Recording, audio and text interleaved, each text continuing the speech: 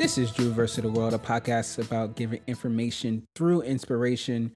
Today on the podcast is Michael Munoz of the In Your Mouth podcast. Al, hey Drew, how are you? I'm good. I got it the first try. Listen, it's easy when you think about it. I always say to people, and I said to you, you think of the moon, you think of yo-yos, Munoz. Boom. Exactly. I was like, connection. I got it immediately. I forgot what they call it when you have to do that. Word association? Is that word it? association. No. It's something else. No, that's not it. That's like when if I were to say to you like bubble, and then like the first thing that comes to your mind is like soap or something like that. Soap. Yeah. Oh yeah. Yeah, that's word association. I don't know what it is. But yeah. Yeah. But yeah, it all worked out. So first and foremost, we share the background of being native New Yorkers and actually from Brooklyn. What part of Brooklyn are you from?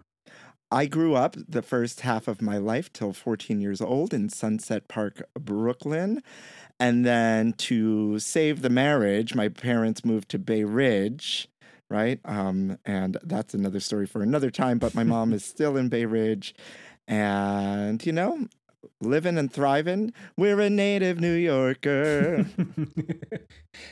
It's crazy because I used to go to Bay Ridge and I used to play ball out there all the time, and it's nice. It's nice to say the least. Yeah, Bay Ridge is a special place, indeed. It's a special place and a special kind of person, It's interesting what Brooklyn has because the landscape is full of culture, right? So like you can go to Coney Island area and then you can get, a more of a Polish, Slovakian, and then you super Russian. Exactly. Like you could get deep in the trenches of that culture. Funny you should say that because in Sunset Park growing up, I kind of grew up on the outskirts. So it was like Sunset Park, and then like we were really close to the Bay Ridge border, and then really close to the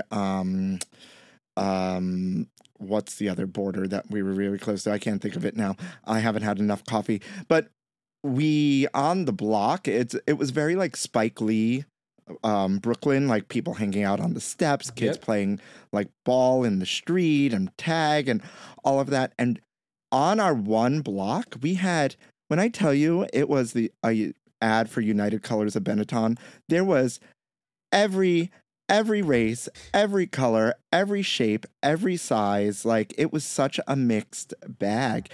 And as I grew into my early teens, I guess some developer noticed the need for Asians coming over, Asian immigrants and Pacific Island immigrants to move into this neighborhood, maybe because the real estate was cheap, so they bought it all up.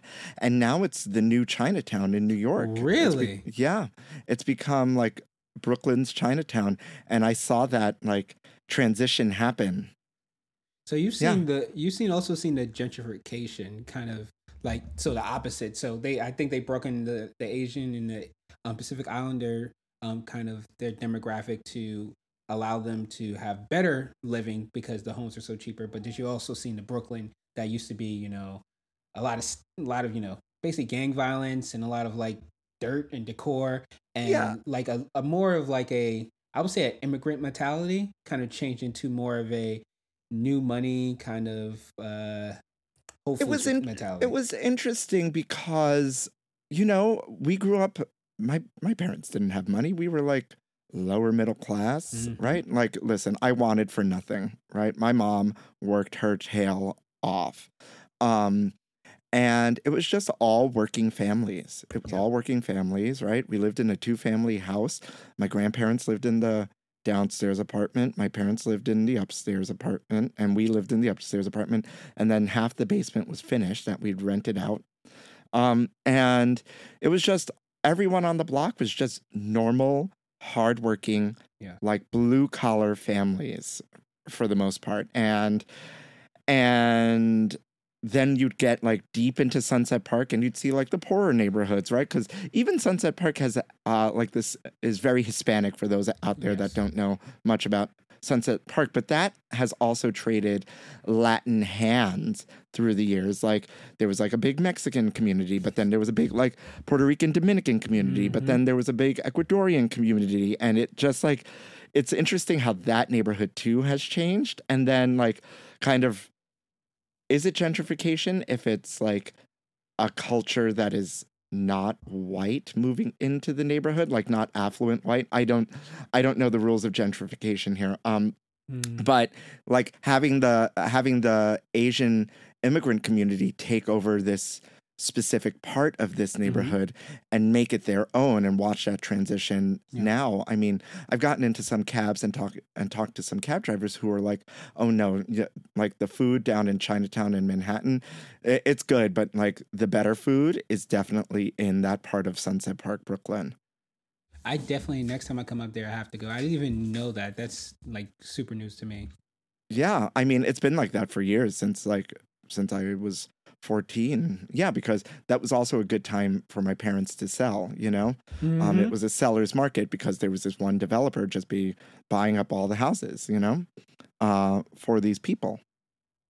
And I don't know when this podcast is coming out because we haven't talked about that. But can I take a quick serious moment to shout out all our Asian American Pacific Islanders out there, right?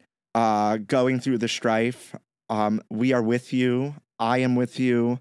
You know, I said on my podcast as well the other day that, like, you know, if we learned one thing from this pandemic, I thought it was that it takes a village, right? That like we need each other. We need to help our neighbors. We need each other. We need the grocery store workers. We need like to be kinder to each other. And somehow that has fallen to the wayside for some people.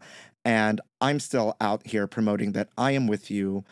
I am trying to be kind. I support you and I got your back all the time, no matter who you are, but especially these days, right? Our Asian American Pacific Island brothers and sisters out there. And thank you for letting me have that moment because it's been hurting my heart and soul. Yeah, it's 100% agree with both parts. I'm so sorry for the troubles that they've been having, and this is not, you know, just now. This has been long-standing since the pandemic started, and then long-standing before this pandemic. Before it's been, you know, they've gone through so many trials and tribulations, just as immigrants do, but with more of a issues that have, you know, not been at the forefront like most problems have. So I 100% agree with you on that, and I 100% agree with you about this pandemic has shown us that we need each other more than anything now. More than anything.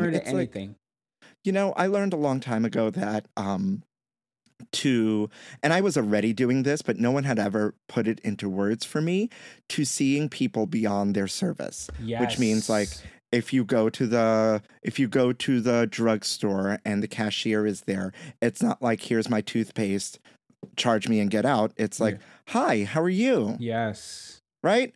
And then, oh, here's my toothpaste, so on. You get into a taxi. Take me downtown. No. Hey, how are you today? Can you take me downtown?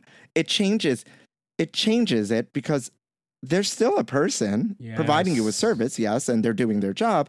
But I find it so funny a lot that like I'll go to the coffee shop or something and I'll walk in and I'll just be like, oh my God, hey. And I'll ask for my coffee and I'm like, oh my God, I'm so sorry.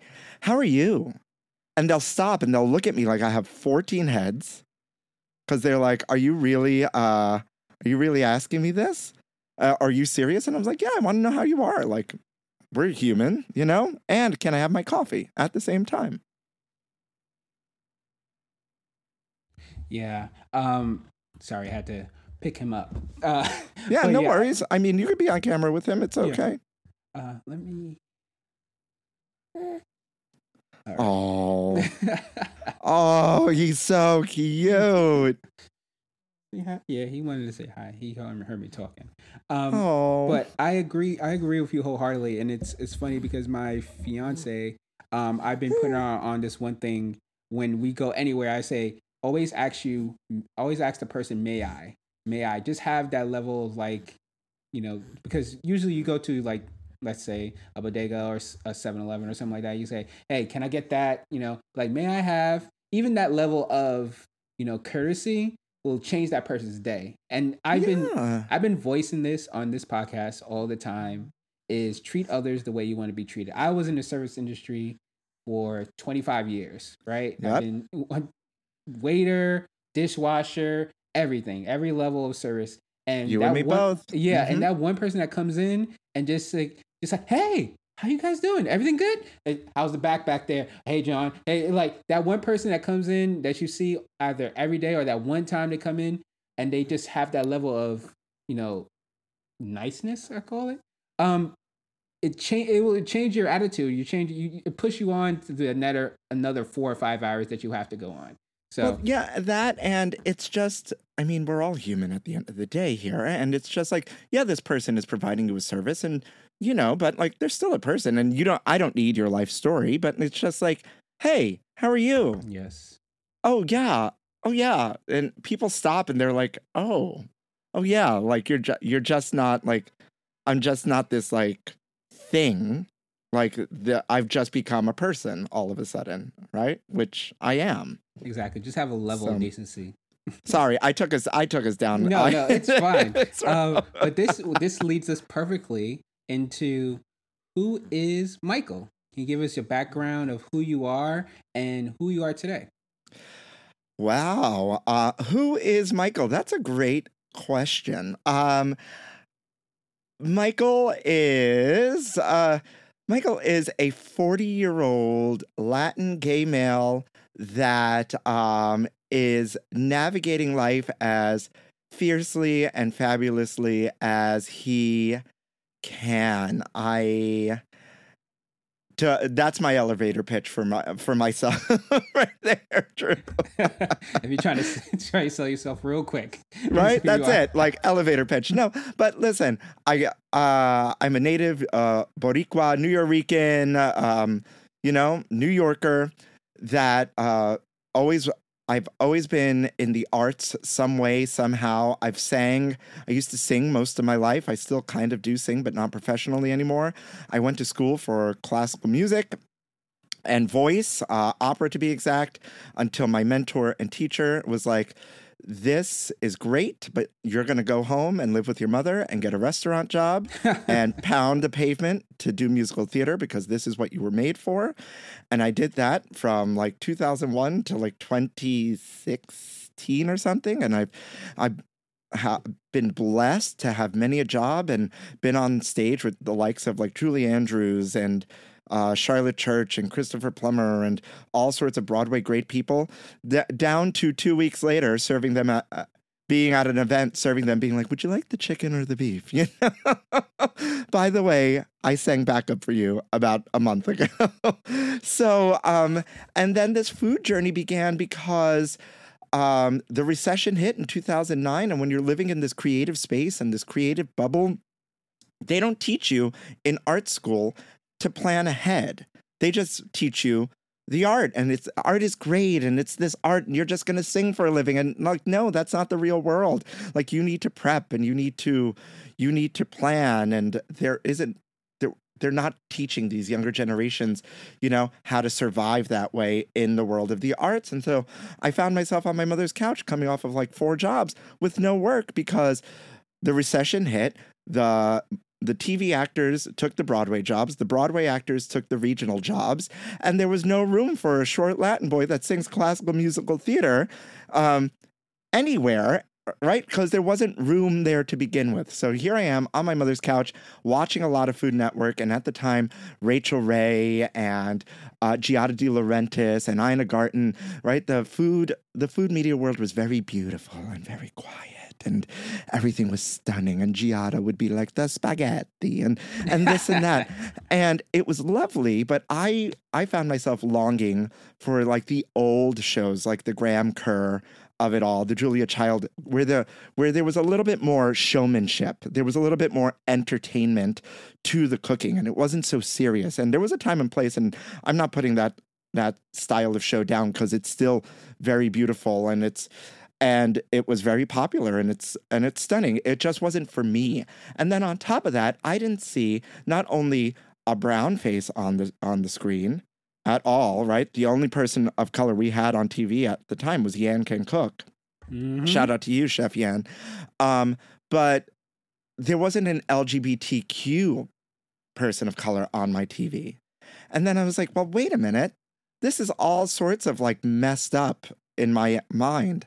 And I could do this and I could do this better. And from there, my food journey began from like a popular blog to cooking and catering. At one point, I taught myself how to bake custom cakes. And then I was making crazy wedding cakes out of 120 square feet in Times Square.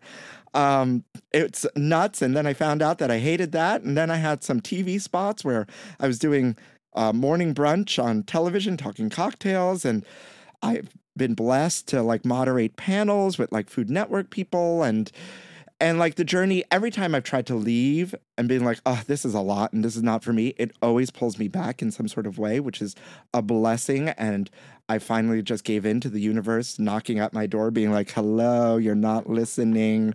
Right.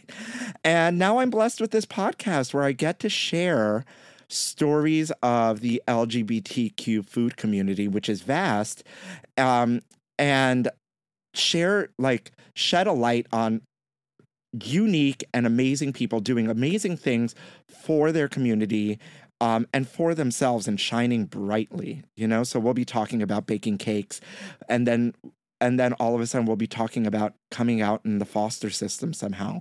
And that's like a whole like crazy conversation to hear about. And you're like, oh my God, how did we even get here? Right. Or we're talking about like making marinara and finding Zen and gratitude through that. And then like coming out, like, it's been a blessing, such a blessing and such a light in my life, especially during these like crazy, like pandemic times. So I gave you the elevator pitch and I gave you the memoirs of who is Michael Munoz.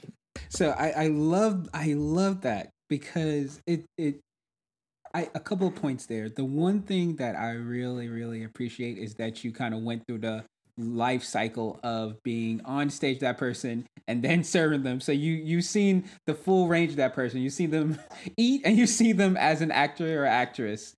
And then you kind of took your stylings and your skills as a performer and then just moved it into baking and cooking. I mean, you had the chops to come from opera to go to, Broadway, off-Broadway, Broadway, whatever. And now you're using those to have your podcast, to have the shows.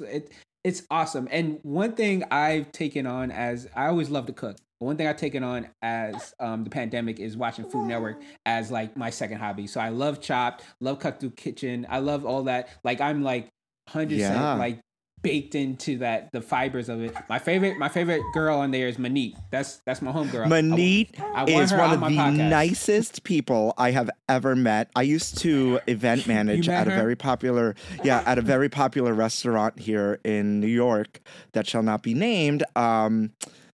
But they had a Food Network event and she was such a shining light. I love her. I've met her once. Just such a bright light. And to go back for a second about being like on stage with these people and then serving these people, it's the way the business works, and it really grounds you, right? Because at one time, like 1 minute you're at the top of your game, and then the next minute, not to say that I wasn't at the top of my game, but the hustle is real, and I was hustling, and that's what you got to do. I mean, look at you're hustling right now. You got your kid on your lap, right? Just being cute as heck, and you're doing your thing, and like you find a way.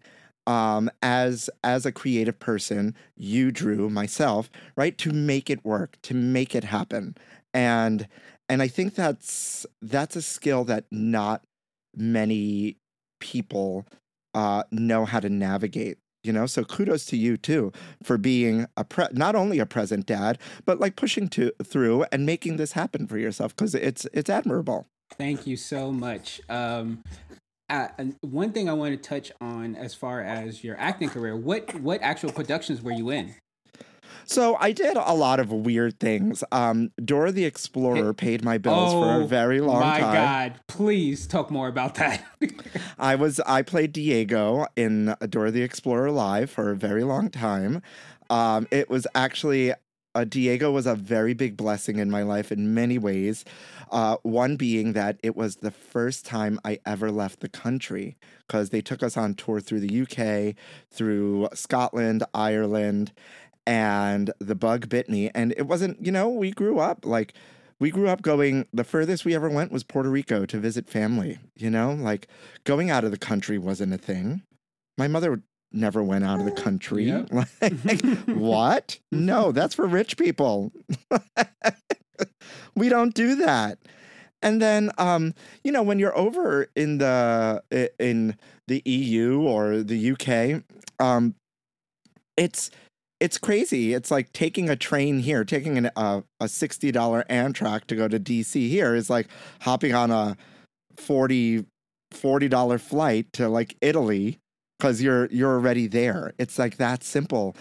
And the bug bit me, and any chance I got, I was like, peace, I am out, America. And on a dime too, like, just fishing for cheap flights and watching things. And so that was also a big blessing in my life. The children were a huge blessing, in the sense that, like, when these kids come, they expect to see a cartoon, not some like young spiky haired Latin kid in the Diego outfit. And so, but it was crazy because you would have thought I was like Britney Spears or somebody, the way they would scream. And I'll never forget it because the exchange rate was 2-1 in their favor, in the British favor. So that cut our paycheck in half, and then add taxes to that. And we weren't making a lot of money. If we were here, we'd be making like banging bucks, but we weren't making a lot of money. But me and this girl named Gia, oh my God, Gia, I miss her. We didn't care. The entire cast was like, oh my God, it's so expensive. Oh my God, I can't believe we're going out. The minute that show closed, we hit the streets. We met the people. We explored. We wanted to know by the, like, if we sat down in a city or a town for like a week, we had friends meet us at the stage door, and the rest of the cast were like, who are those people? We're like, friends we met. You all didn't want to go out, but we were here to embrace the culture and like learn and meet people. Who knows when we're coming back to like this little town in Wales. Sorry, that's the way you need to do it in traveling anyway. You need to immerse yourself in the culture. You need to like be part of it. What was your favorite place to go? Oh my goodness, favorite place to go. Let's see. Scotland was beautiful. Actually, no, lies. Ireland, believe it or not, when we went to Killarney, we were in Killarney, which is South Ireland. And Drew, when I tell you, you literally could close your eyes and just snap a photo, and it looks like you just took a postcard, or you could like print it and throw it on a wall and sign somebody's name to the bottom of it.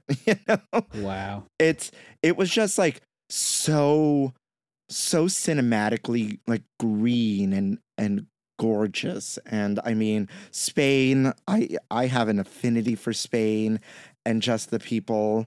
I got to go to Malta once. I hopped over during a break and went over to Malta.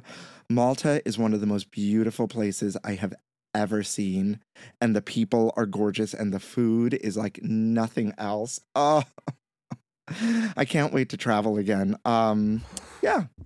That was my next question. Where is the best place you had the best food? Malta? Hands down. Malta. What was the dish that caught your attention? You know what? Maltese people know how to eat and know how to do it. Let me tell you, when I went, because you order a drink and this is an American culture here. This is, you sit down and it's a good 25 minutes before anybody shows up to your table, right? Because you're sitting down and you're there to like, converse and kiki with your people and do the thing. And then maybe drinks come and then they'll put down some like olives and maybe Maltese cheese. Oh my God, it's so delicious. Oh my God, I can't even explain to you. If anybody out there listening to this can find Maltese cheese and you are a cheese lover, you will thank me. You will thank me for sure. I love a good charcuterie board, so I might be on the hunt this weekend.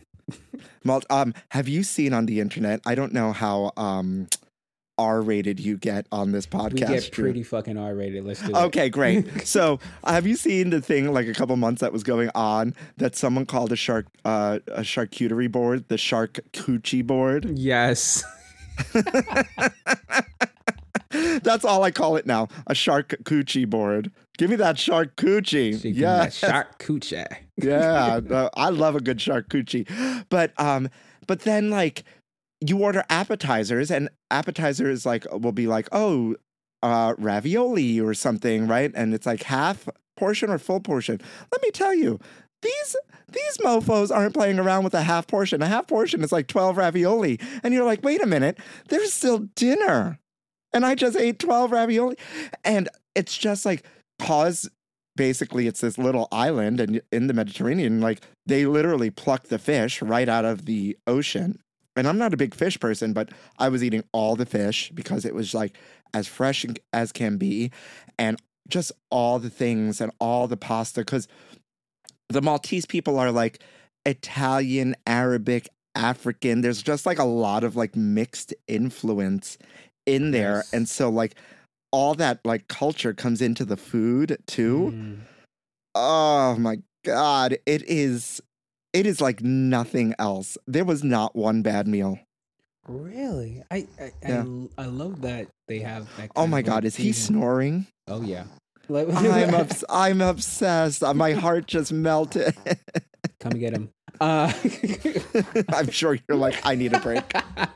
But it's funny how that all those cultures come together and this food's just delicious, and it's very similar to, I don't know if you have in New York, you've met somebody that's biracial, and then they have like these two different cultures that they kind of pick from, and their food is usually bustin'. Like a Caribbean, Asian, and you're like, okay, these jerk egg rolls are amazing. Yeah, I love it. I love culture like that. I'm believe it or not, I may be Puerto Rican and I grew up in Brooklyn, and sometimes I always say sometimes when you grow up here and like you're immersed in this, somehow you're like automatically enveloped in the Jewish culture too somehow, just because it's very New York.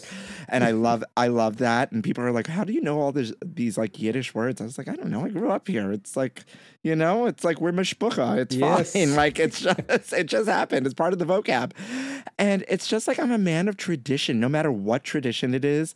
Like one year I was obsessed with making challah bread just because the story about making challah bread is so beautiful that I was like, oh, I love this tradition. Do I need this to be part of my life? Or like other people, I have a very good Indian friend who we always go out for the Indian holidays, and I'm like, tell me all about this because I love it. I love culture and I love tradition, especially when it's like surrounded by like good things and good vibes and food. Like, yeah, give it to me. Like, I love a Passover or like a Shabbat dinner, right?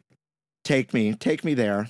You're speaking my language. I've been to 2 bar mitzvahs, and I'm the only brown face there. And I'm just like having a good time, eating the food, talking to everybody in the mud. They're like, hey, you want some of this?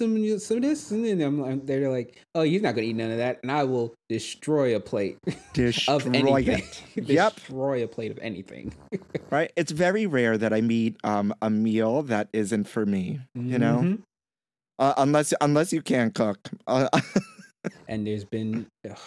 There's a lot of that. There's a lot of that. But listen, we give you an A for effort, because some people who can't cook out there, and if this is you, like really try, like there are those people who really try and it just doesn't work out for them. And shout out to you. Keep trying because you'll get it. Yeah.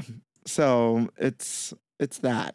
So from the stage to catering, what was the point where you was like, I need to get into catering, and then you moved into the podcast? It's, you know what, the trajectory is just all, oddly enough, just happened organic. It really just happened organically. Did I set out to like run a small catering business for a while? No. You know how miserable that is, doing that at your home?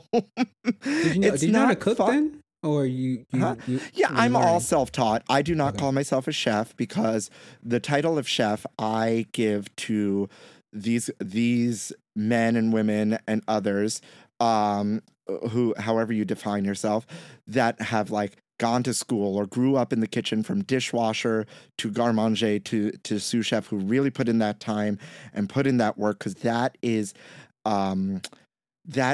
a profession that is not easy, and it takes a passion and a dedication, and these people spend upwards of 80 hours a week in a kitchen, and maybe even more so these days, trying to feed the people and trying to keep their businesses alive. So I am an advanced or accomplished home trained cook, is what I say, because, you know, like, being an artist and being in the theater, you're more often than not also a waiter. And you're in these kitchens. And I was just blessed enough, to work in a lot of different types of restaurants in the city, and a lot of them high end. So I got to see a lot of the best do their thing and put out amazing things. And then I was like, oh my God, this is so good. How did they do that? Could I do this? And I'd go home and try it, and it would either work or not work. And then I'd go back and I'd be like, wait a minute, Chef Kamal, how did you do this? And he'd be like, oh, this is where you went wrong, right? It's a flick of the wrist here and you forgot to add this. And I was like, oh, and then I'd go home and success. And then so like I'd pick things up. And then all of a sudden, somebody one day had a party and they were like, oh, wait, don't you cook? And I'm like, yeah. Would you want to do this for me? And me not being able to say no, and also not realizing when to say no, because that's an important lesson. Sometimes it's Yes. okay to say no. And it's okay to be a little selfish sometimes. And I'm not trying to be Brene Brown or Oprah here. You know, people need to hear that sometimes. But you know, and I would just take on these massive tasks and stress out, and more often than not cry about it at some point in the process. And then it would come off without a hitch. Yeah. And people would be like, this is amazing. This is so great. How did you make this happen out of your tiny apartment, which probably the health department wouldn't really appreciate that. I don't do it anymore, so you can't come for me. Don't at me. So yeah, and then like with the cake baking too. I never set out to bake custom cakes, but there was this straight couple that owns a gay bar here in New York City, called Flaming Saddles. And it's like kind of like Coyote Ugly, where they like dance on the bar, right? But Okay. it's like Western themed. Mhm. And they don't strip. They just kind of, you know, two-step or saddle step or whatever you call it. It's kind of like tap dancing on the bar in your boots. And Jackie's husband, Chris, came up to me one day and he was like, hey, you have this really popular blog and I hear you cook. Jackie's birthday's coming up and I want a cake in the shape of a Chanel purse. Can you do it? I was wasted. And I said, sure, no problem. This is so easy. Called my best friend the next day, who also happened to be named Michael. And I said, Michael, I think I promised Chris cake in the shape of a Chanel purse. And he was like, good luck, bitch. And he hung up the phone. He was like, good luck. I want no part of it.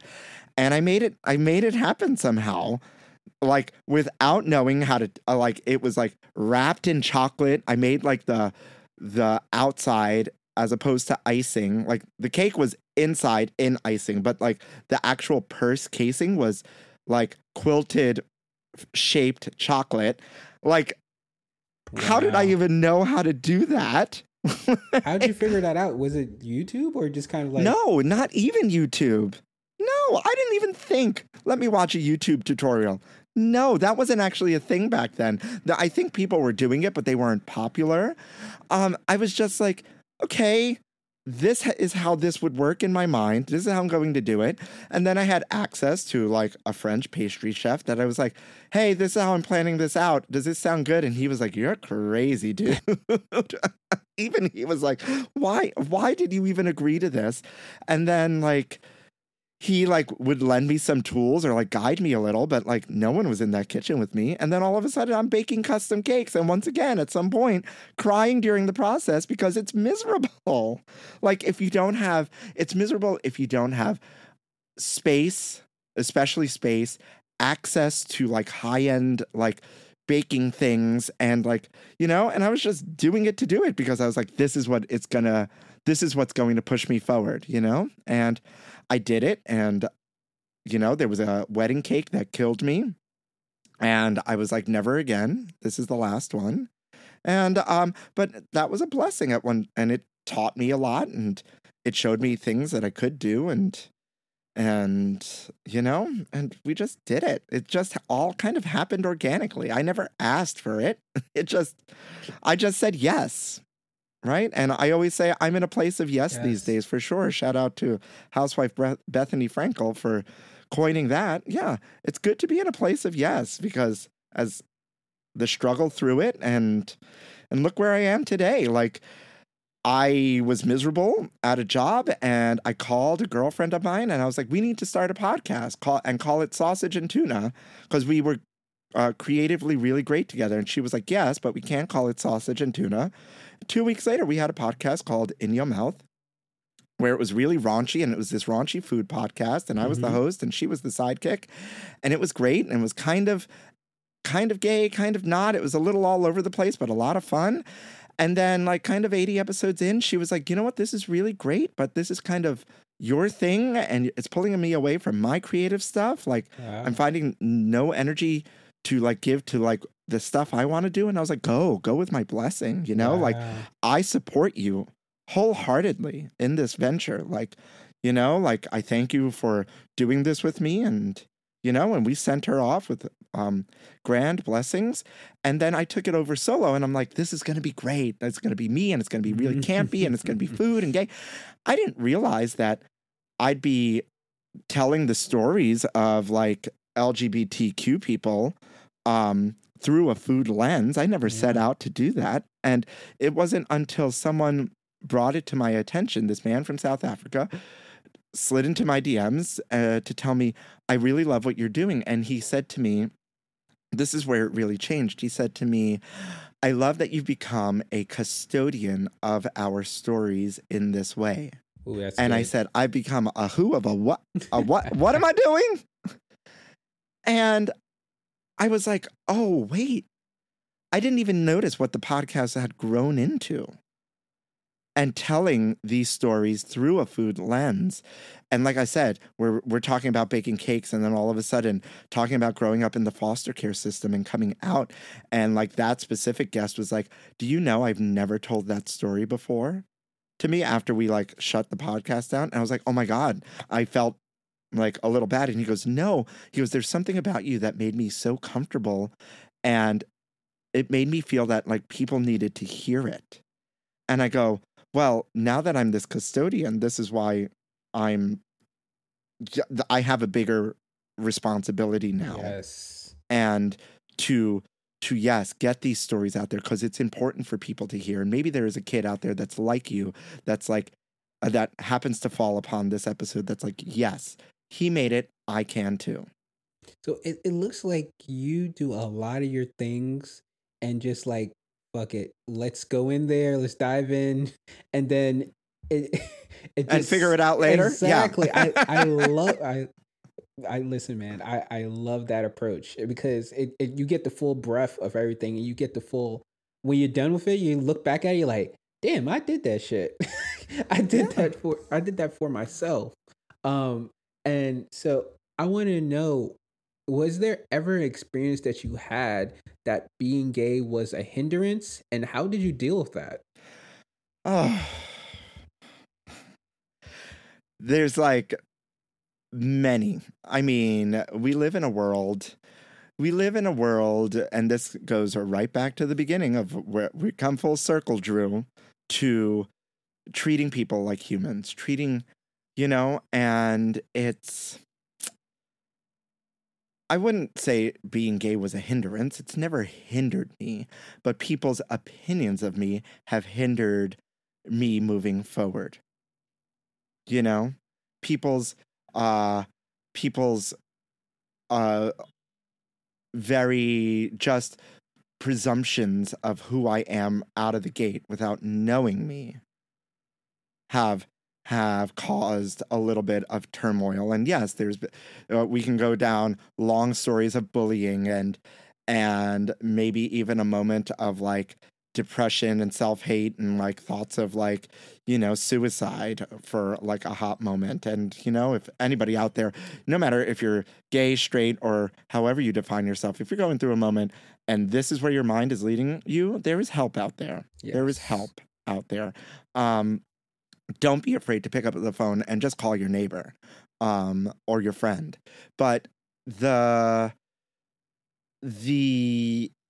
coming up and coming through of not only being a queer male or a gay male, but Latin male, there's also in the theater business, like people being like, oh, they'll never hire you because your last name is Munoz. Oh, and you're a little too effeminate for this job.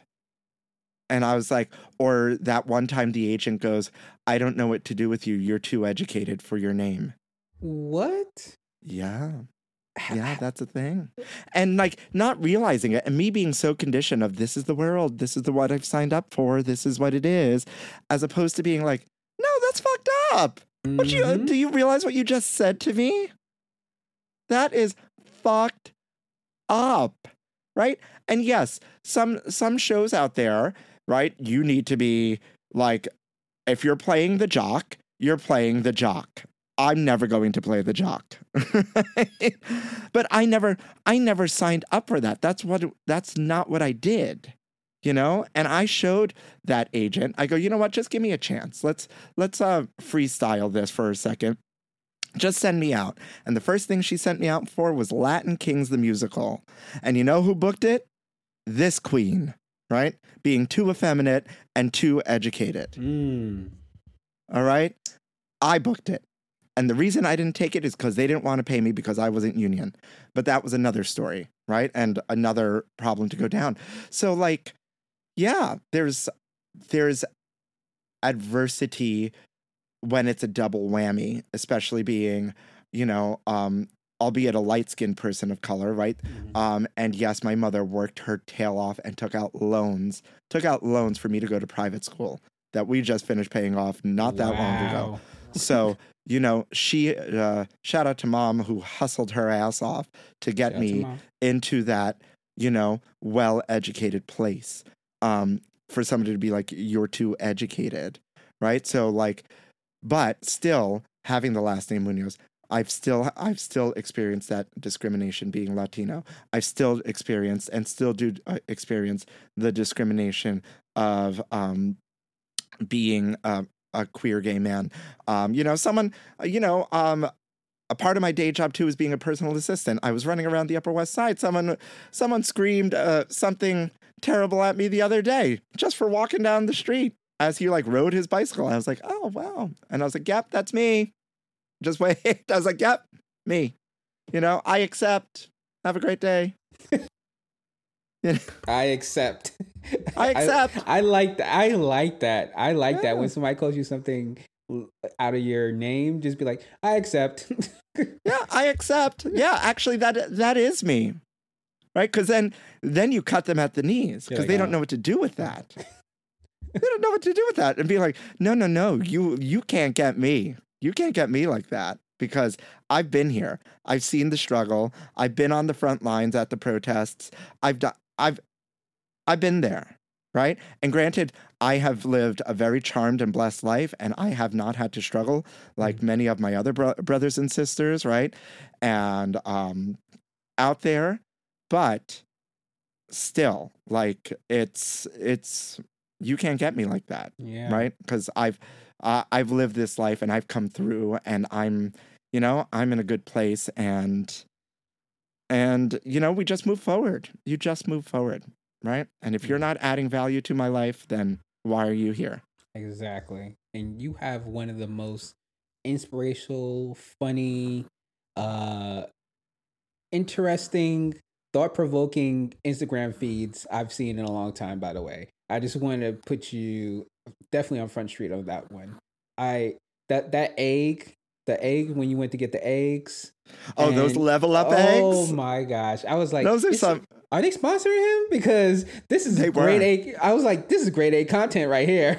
I was like, she got a paycheck, honey. She got she got paid. I was like, this is grade A content. I was like, he's cooking with them. He's eating. Did a whole montage. I was like, God damn, that's good. I was like, they did not know what to expect. And shout out to those rich lady eggs, because those eggs are not cheap, and I didn't buy them. But you know what? A long time ago, something clicked where I was like, I'm just going to be me, authentically me, genuinely me, right? And so, you know what? Sometimes I like a painted nail. Sometimes I like to throw a wig on. Am I a drag queen? Do I want to be a woman? No.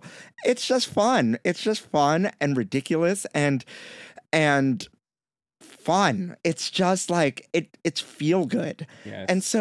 And so it's part of who I am and part of the brand. And so when they approach me to do this, you know what? I'm not reinventing like the food media wheel here. I'm not doing anything like different than anybody else is doing. I just put a different spin on it. I put a wig and nail on it. I put a heel on it. And then I put my genuineness, my authenticity on it. And there's a difference between authenticness and genuineness. We can get into that later. But but it's just like, no one's going to do what I do. And let me tell you, I peeped, no shade, but a little shade to the other people who did things for them. I was like, yeah, this is normal. This is yawn. Seen it. Been there. Been there. No shade, right? But a little bit of shade. But a little bit of shade. Just because I'm like, once again, going back to the beginning of 2009, sitting on that couch. This isn't fun. What is fun about this? Yeah, that's pretty. Great. You've hard-boiled an egg and you threw it in a pretty salad. Yeah, it's pretty. Yeah, I can accept that. Yeah, that's nice. But it doesn't make me be like, oh, damn, I want those eggs. You know what made me want those eggs? That video. Because you even commented, being like, damn, this is a good ass. I was like, I don't even know what these eggs are, but these eggs look fucking delicious. Yeah. I was like, and I'm a big yolk guy, right? I like a nice yellow, like. No, it has to be bright orange. Yes. Right? Yes. None of this pale yellow from some beakless chickens. Yes. Right? That don't, no. Yes. No. And I was like, oh, that looks good. I was like, even the like the frying of the egg, I was like, okay. I wanted these eggs. I was like, give this man a check. I don't know how many checks you need to give him a couple. Yeah, I need all the checks, you know? So no one, I unfortunately lost a lot of that work as the pandemic hit. Mm-hmm. And then some brands who shall remain nameless reached out during the pandemic being like, hey, create content for us and we'll give you like some food. And I was like, no. No, that maybe used to work before this, but I lost work, and you are a major brand. Yeah. You can afford, right, to throw me some money.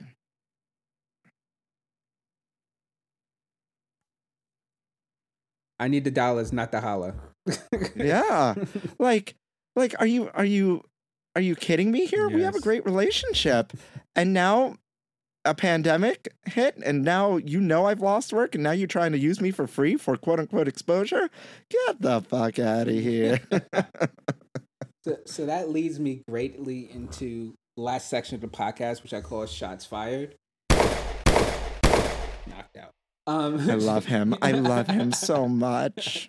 Gosh. That looks like a good sleep. Oh man, I haven't had a sleep like that since he was born. Right? I can imagine. Okay, we're gonna go to Shots Fired, elevated icebreakers. It's about 15 to 20 questions, and the first thing that comes to your mind is let it fly. Snores. don't know how I'm gonna take this out and edit, but okay, let's figure it Just out. leave it as ambient noise. Just be like, I mean, just here's the soundbite. The baby's snoring. Get used to it. And I mean, I actually kind of want that on repeat as white noise to like make me go to bed at night. I was thinking, it's so soothing. A good idea would just be like take it out and dub it like across the whole podcast, but just lower it down to a frequency, like a lower frequency, so it's going. So when he does actually snore, it kind of like pipes it out. I don't know, but yeah. Let's see what happens. Okay. This is Shots Fired. Shots fired. What's your favorite color? Pink. What's your favorite sport? Ew. I know, such a fucking stereotype. Picking up men. There we go. What's your favorite movie? Toss up between Moonstruck and Funny Girl. Okay. Oh, and Cabaret. Okay. What's your favorite cereal?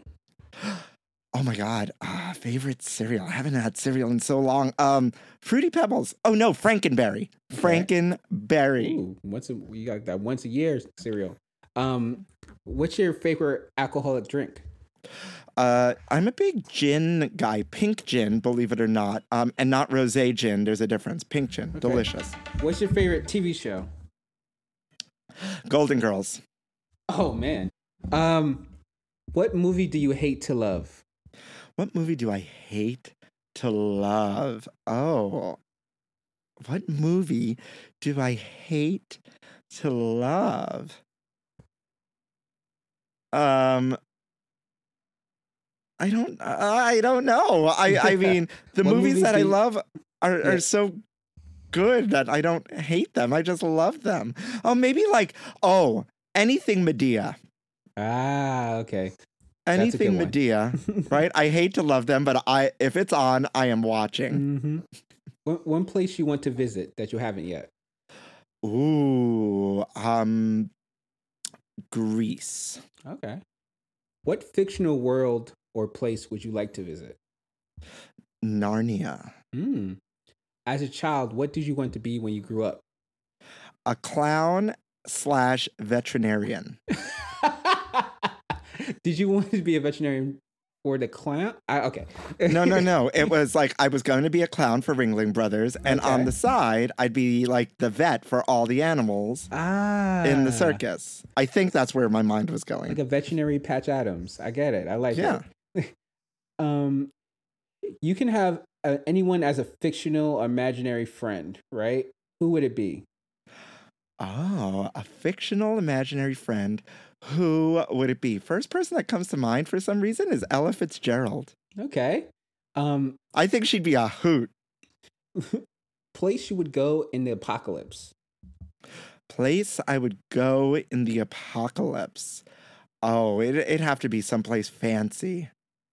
You know what? Like, I'm going to say like one of those like hidden Mason temples, like, you know, the Masons, yes. or like the major Scientology temple, because those places, or like the Vatican even, you know, someplace like so fantastical that like there's like secrets hidden in the walls and things buried. Yes. I think you'd be real set up in one of those like really weird secretive places. I like that. That's a great answer.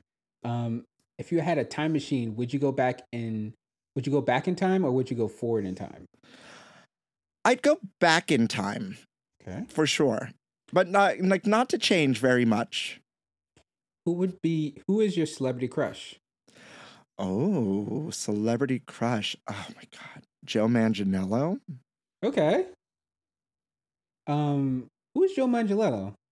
Married to Sofia Vergara. Yes. He's done a lot of things. Yes. He's done a lot of things. I was like, that name sounds super familiar. Okay, awesome. Who's your favorite artist? And I'm preface this by saying the artist doesn't have to be a musical artist. It's anybody whose art evokes emotion to you. Ooh, favorite artist. What am I playing a lot of these days? I'm giving you a lot of like Donna Summer disco these days. I'm a big disco queen. That really moves me. There's something about that, like bum bum ba-da-da-da-dum, dum, Yes. da-da-da-dum, dum, I had a da-da-da-da-dum, da. I feel phase. like in a former life, I like died on the dance floor. Because like the minute it starts, something comes like in me that like it's something like takes over my body, and I just don't know. It's like transcendental. I love that. I had a phase when I was 17 listening to disco for about 2 years straight. And Love it it. was just I was like, this is like the house before house. Yeah, it was everything. What song would be looped in your hell? Oh God, Baby Shark. You and me both. What would you who would you change places with for one day? Who would I change places with for one day? It'd have to be somebody crazy and fabulous. I would either say someone like Charo Okay. or Okay. or someone like really hot like Channing Tatum, just so Okay. I could see what he's working with, you know? Gotcha. It's kind of like, yeah, a churro. I haven't heard her name in forever. Charo. But I think Yeah. Charo would just be more fun.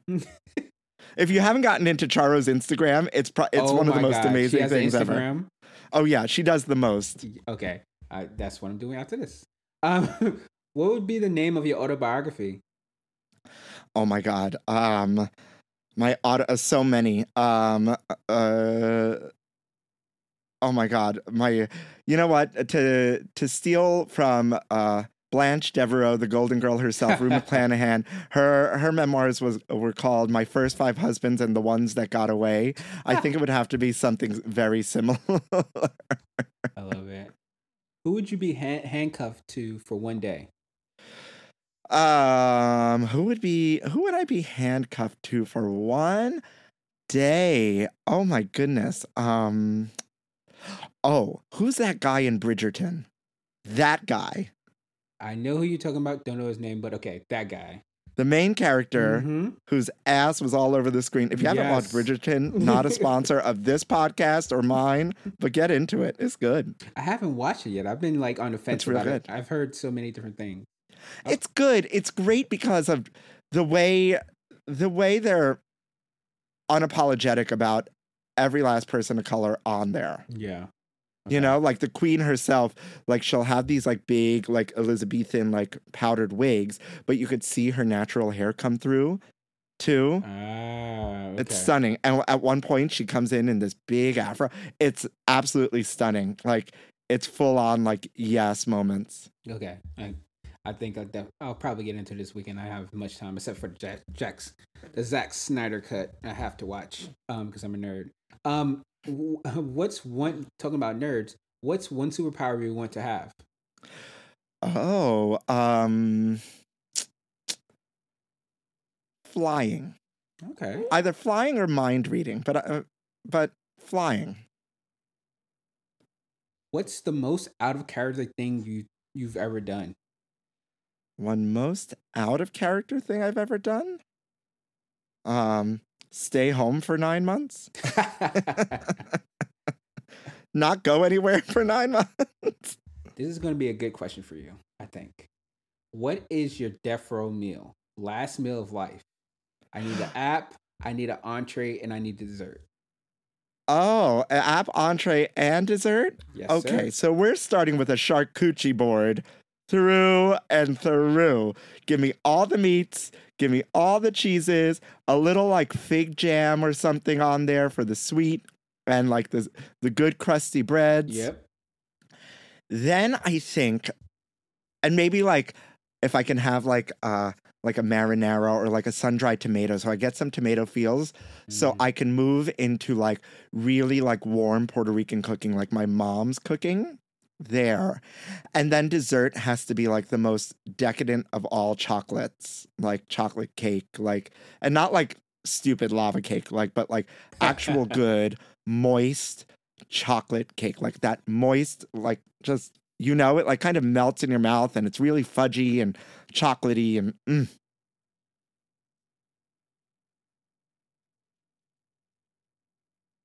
Yeah, I thought that would be a good one for you. Yeah. Yeah, that's great. And that is Shots Fired. I love it. That's so great. So, can you give my audience where they can find you, how they can listen to your podcast, and any information of any events coming up? Yeah, for sure. First, before I do that, I want to thank you so much for having me on your podcast. It's just really great to connect with people that are doing the ish and like doing amazing things out there and like, hustling like you are. So, thank you for giving me a moment of your time on your podcast to amplify my voice. It doesn't go unnoticed or unappreciated because you're doing good work out there. So thank you. If you want to find me, you can go to The Munoz. That's MUNOZ.com. Everything is there. My Instagram is at The Kitchen Gaily. That's daily with a G. Or my podcast Instagram is In Your Mouth Pod. You can find my podcast In Your Mouth anywhere where you stream your favorite podcasts, like this one, Drew versus the World. Shout out to you, Drew. And that's it. Like In Your Mouth with Michael Munoz. I'm on iTunes, Spotify, Stitcher, you name it. I am there. And super easily findable. If you Google my name, a heavyset Oklahoma football player will come up, but I'm in that I'm not fat shaming. He's just a big guy. Shout out to you. He'll come up first and then I'm the next one. Again, thank you for the kind words and thank you, Michael, for your time. The last thing we do on the podcast is say our catchphrase. And the catchphrase is love, peace, and chicken grease. So whenever you get a chance, you can say the catchphrase and we're out of here. All right. Thank you, Drew, so much. I am so happy to be. I was so happy. One more time. Thank you, Drew, so much. I was so honored and happy to be here and to, share this moment and connect with you. And all I got to say to you is love, peace, and chicken grease. And this has been another episode of Drew versus the World.